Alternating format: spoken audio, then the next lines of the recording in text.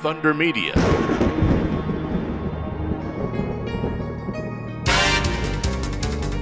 Hi, I'm Scott Pye. Hi, I'm Dave Reynolds. Hi, I'm Chaz Mostert, and you're listening to Supercars Today. A dodgy meal can really ruin your day, but if you're strapped into your supercar, and it's hot, you can't just stop for a moment.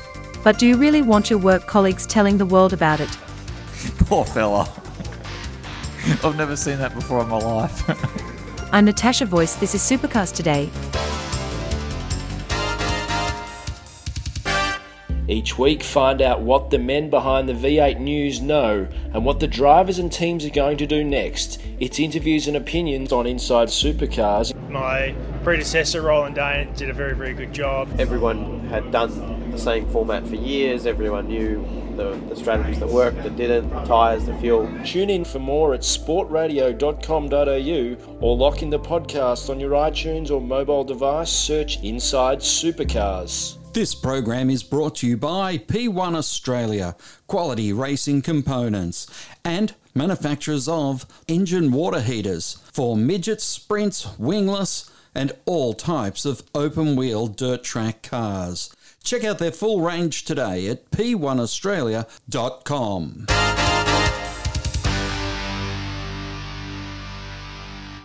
David Reynolds was quick to tell the messy story of his Grove Racing teammates' drama at the start of Sunday's second 250-kilometre race.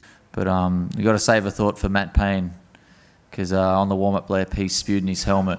And thank God there was a red flag, because he had to go in for a new suit, new helmet, and there was chunks of chicken and rice everywhere apparently in his car. Poor fella. I've never seen that before in my life.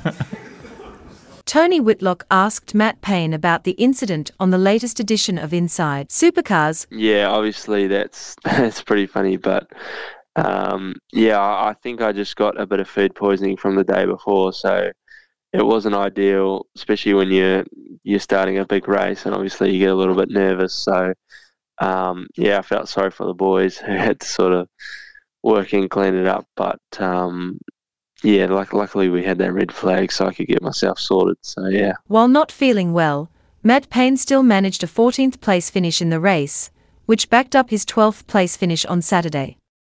At the end of the weekend, Penrite Racing, with a 3rd and 10th place finishes by teammate David Reynolds, placed them second in the team's points as they head to the Australian Grand Prix round in a few weeks' time.